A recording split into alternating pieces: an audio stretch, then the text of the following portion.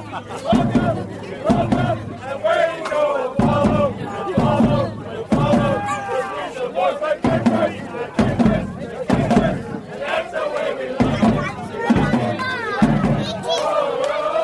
to Richmond Kickers Weekly. I'm your host for this week, Taylor Rockwell. Joining me on the other end of the line, I've got Richmond Kickers head coach David Bulow. David, thank you very much for taking the time on what has been, I'm sure, a very busy week for you. Anytime. So you had Greenville last Saturday, then you had North Texas midweek. Now you've got Forward Madison coming to town this Saturday evening. How busy of a week has it been in terms of preparing for basically 3 games in 7 or 8 days? Yeah, we haven't gone in as much depth for Dallas, North Texas, and Madison, just because of the short week. But, the spirits are good. We rotated quite a bit in Texas, so we feel we're fit. Everybody's determined. We understand what's on the line this weekend. So it's gone as well as it could, I guess is the answer I'll give you. Let's talk about that for a second then, because you get the win at home to Greenville, then you fall on the road to North Texas. I'm guessing you all would have happily taken a point in Texas. What was the game plan heading into that match, given the fixture congestion, and then how did you have to adjust it when they scored inside the first minute? It's whenever a team scores in the first couple minutes, the only reaction you have as a coach is, because it's just, any preparation you have seems to change. Whether, I think back to Tormenta when we can see that free kick goal. Great goal for Mikey, but it's a great goal. But it was like, okay, yeah, but there's still a lot of the game left. I guess the game plan shouldn't change, but that early, it's kind of like you wonder what is the psychological damage to the players. It doesn't change the game plan at all. We still have 89 minutes to try to sort it out. And I think we had a good enough reaction. I don't think we were very good in the first half. But the thing about our recent run of form and the hard part as a coach is, we've got a lot of healthy guys, but we're also winning. So you have to find this balance as the coach of, okay, do you change a winning team? Probably not. But then you have a bunch of guys that are like, I want to play.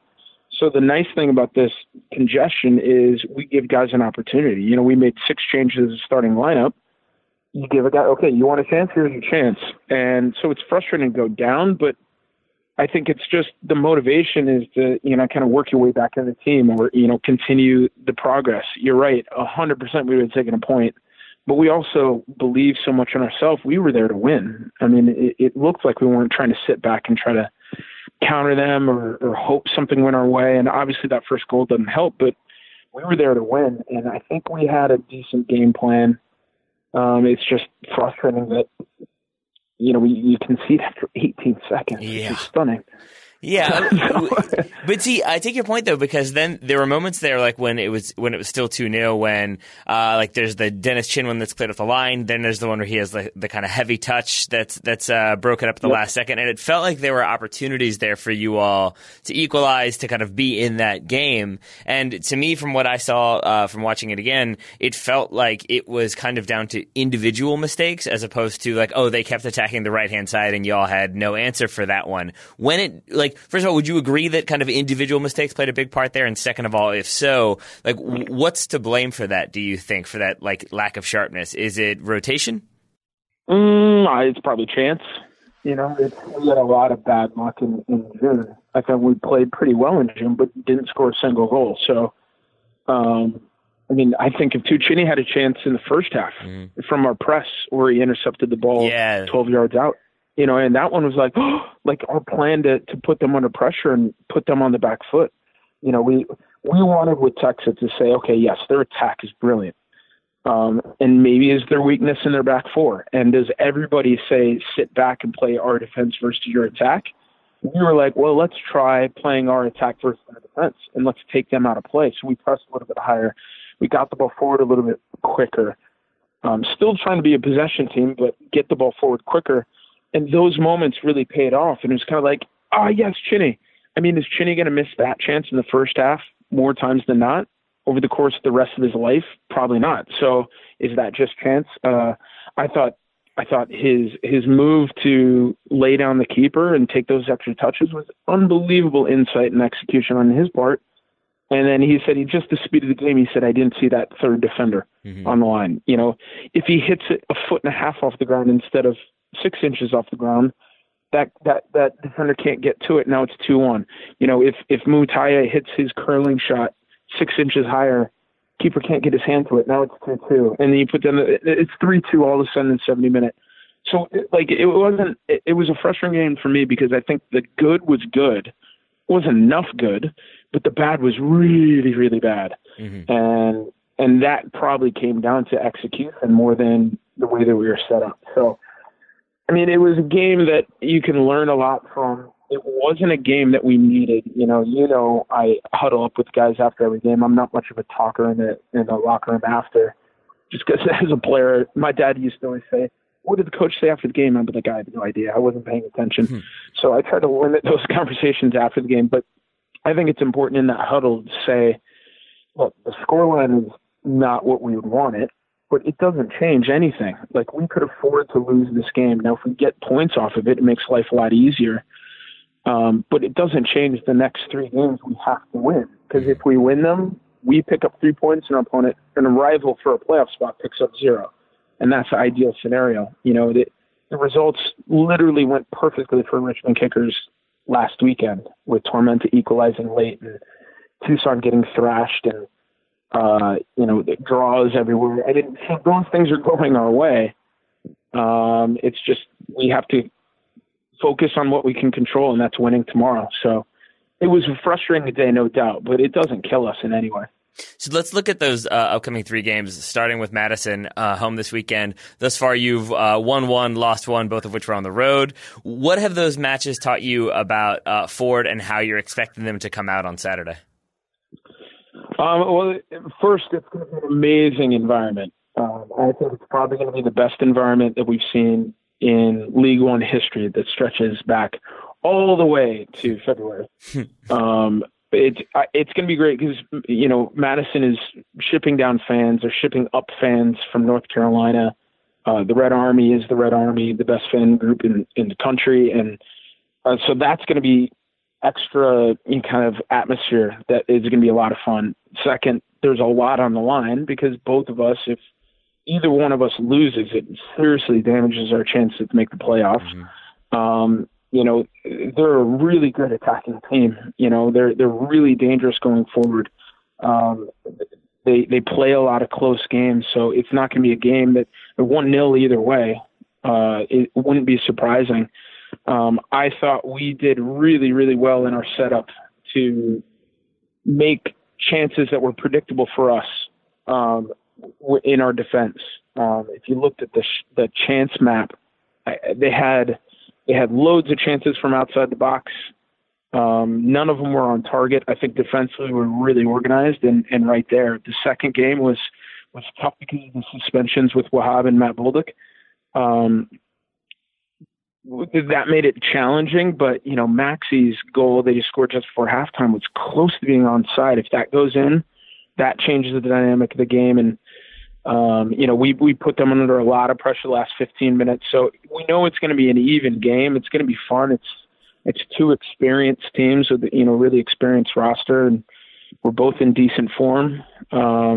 I hope that our advantage being at home is going to be the difference in getting us 3 points. So it's going to be tight. They're really dangerous in attack, and it's going to be a fun game for sure. Yeah, to your point, they're 5th in goals in the league right now, but number 2 in shots. They've taken 316 shots this season. The Kickers, I think, are last in the league in shots right now. So with those 2 numbers in mind, do you think we'll see more of a kind of defensive sit and counter approach from you all, or as we saw against North Texas, do you think we might see some pressing and some more kind of direct attacking play? I would like to hope that we move the ball quickly enough. We did a really good job of the speed of our possession in Tormenta. It's fallen off the last couple of weeks, which is frustrating, but we're highlighting that to the guys. Training today was exceptional, and we really switched on today. Some really good moves, some good goals scored in training. So hopefully that's a sign of comfort tomorrow. Yes, we are last in shots, but I bet if you dug deeper and looked at our expected goals compared to the rest of the league, we're nowhere close to last. So I think those are intentional numbers. We don't put a lot of crosses in. We don't shoot a lot from distance because kind of what's the point? I mean, you shoot to score. You want to get yourself in a position that gives you the best chance to score. I mean, Gallardo had that one from distance not too long ago. I'm all right with shooting from distance if it's Joe taking him, maybe. Yes, exactly. But his expected goals, algorithm is much different than the rest of the league one. So, but I mean, I don't know. We've changed our perspective on stats, namely possession and number of passing, and shots are another big one. We might have lost the shot, battle 17-8, but our shots from inside the box or shots on target was more equal or superior to our opponents, and that's more important to us at this point right now. All right. So, and then against Madison, I'm assuming you all are aiming for the 3 points. Against Tucson and Chattanooga, probably the same. Right now, you've 1-1, drawn 1 against Tucson, 1-1, lost 2 against Chattanooga, playing at least 2 of those on the road. What are your expectations in terms of points for those 2 matches, knowing, as you've said, that you need to kind of get as many as you can in these remaining 5 games? We need to get 9 points from the next 3. Okay. My wife hates this phrase. This and half chance. She really hates the term half chance for some reason. So I use it around her as much as possible. But these are 6-pointers, and we have to win these next 3. I think that's clear. If we don't win one of these 3, even a draw, we need a lot more help than if we win it. I think if we win the next 3, I think we can control our own destiny. Those become really easy games to motivate against 2 teams that are in last place at home to make the playoffs. But at the same time, we've gone through and looked at the remaining schedule for everybody, and we feel like we have there's no question we have a difficult run in, but the fact that we're against so many direct opponents for the playoffs makes the motivation for tomorrow really easy for me. And the guys are so bought in that motivation side becomes easier. Like, they understand what's at stake. They understand what has to be done tomorrow. I think Tucson has 2 games against North Texas and another tricky one. And I know they're at home for the rest of the time. I know Chattanooga's home for the rest of the time, but they've got some tricky ties. Even Madison has to finish against North Texas and Lansing. So, like, everything seems, the motivation that we have in the change room is we control it. Even if mathematically right now we're on the outside looking in, if we take care of business and build on the form that we've had over the last 2 months, then we're in good shape to make the playoffs. And to the extent possible with these 5 games, do you kind of aim to play the same kind of core 11 or so players in the same kind of formation with the same tactics, or do you think there will be a fair amount of rotation and adjustment to the individual opponents you're facing? I think we've played 3 different formations this year, and not once have our principles changed.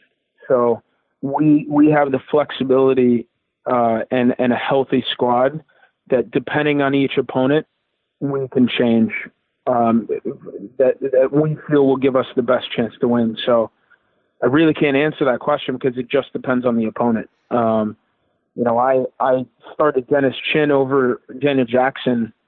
DJ had scored 3 goals in 3 games, and I didn't play him. And the thought process was, why would you not play somebody that in form? And then Chinny goes and scores 2. So, because we felt that Chinny would presented different problems for Tormenta than DJ. Not a slight on DJ, but I mean, Mahrez doesn't play all the time for Man City. Sometimes Bernardo Silva doesn't play. That doesn't mean they're bad players. It's what's the best team to come out and try to get the 3 points. And that's our philosophy. The formation may change. Formation may change tomorrow. 3 different formations against Ford Madison would really make them think, So Yeah, we'll see what happens. But we're just taking it one game at a time because I had to use a cliche before the interview. Well, how much pressure are you feeling? Or like, I know you hold yourself like to like a pretty like high standard. You always want to win. Unreasonable. I think unreasonable standard. There we go. So with that in mind, though, like, does that increase the pressure you feel right now, knowing that you kind of need a little bit of help, knowing you need to get like ideally 15 points from 5 remaining games? How much pressure are you feeling on a kind of regular basis? Always. I mean, you should have seen how stressed I was in June when we weren't winning. That's the nature of this job is I have pressure as the head coach. Mika has pressure as my assistant. We have pressure as a club. We're the most historic club in this league. I think everybody would have expected us to walk away with the league based on a reputation. That's not how life works, but I mean, I want to win. I every time we lose at home, I go to the Red Army and I apologize because the standard I think that we should have for this club is winning all the time. And there you go. There's your unreasonable expectation, but that's just the person I am. I love winning. I love competing, and I want to bring this club. I mean, there's personal pressure that last time this club won a championship was 2009, which I was a part of. That you and I talked on the field after the championship game. I want to have a 10-year anniversary championship. Like, that's the pressure I put on myself from the start of the season. There was a special message that I said to every single player that I signed that I won't say on this podcast because it's family friendly.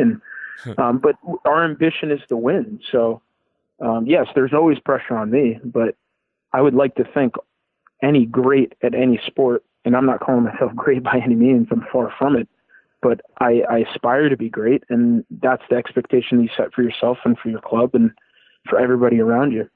So if we get to halftime tomorrow night and it's 0-0, like, what are you going to be sort of like feeling in that locker room? Do you think at halftime, are you like desperately trying to win it, or do you think that's kind of like, will that be part of your game plan? Is like, so far so good, and then we'll like look to catch them once, like, or are you going to be kind of going all out to get those 3 points in that second half if it's sort of tied up late? It's hard to say because I think maybe that's the art of coaching is you kind of have a feel of how the game is going. If we're getting pounded and we have to continue to absorb pressure and try to catch them on a break, that may be the case. Or we could be all over them, and just nothing looks to be going away, and maybe we push forward even harder. So it's almost impossible to try to predict what that looks like. There's certainly a lot of prediction of if this, then maybe we could do this and that, and start to theorize of what possible substitutions or tactical changes you can make, but I try not to get too carried away with that because there's so much can change in a game. Against Texas, I was not pleased with our performance and the continuity of our performance, and so I used some colorful language and told them I was not happy, and it seemed to work. And we played much better in the first 25 minutes of the second half before we conceded the third goal, and then it was kind of, this isn't going to happen for us today. So it's hard to tell. I'm not much of an angry person. I'd rather give them useful information to kind of improve their performance. But it's almost impossible to say. Right. Hopefully we're up 3-0 and then it's just shut up shop. There we go. Hold on. And hopefully it's happy, colorful language as opposed to frustrated, colorful language. Let's go for that. All right. Well, David, exactly. I know, as you said, you've got a lot going on. You're feeling the pressure, so I don't want to take up too much of your time. I want to allow you to relax this evening to prepare for tomorrow. But I appreciate you taking the time to chat with me. Anytime. Thanks, Taylor.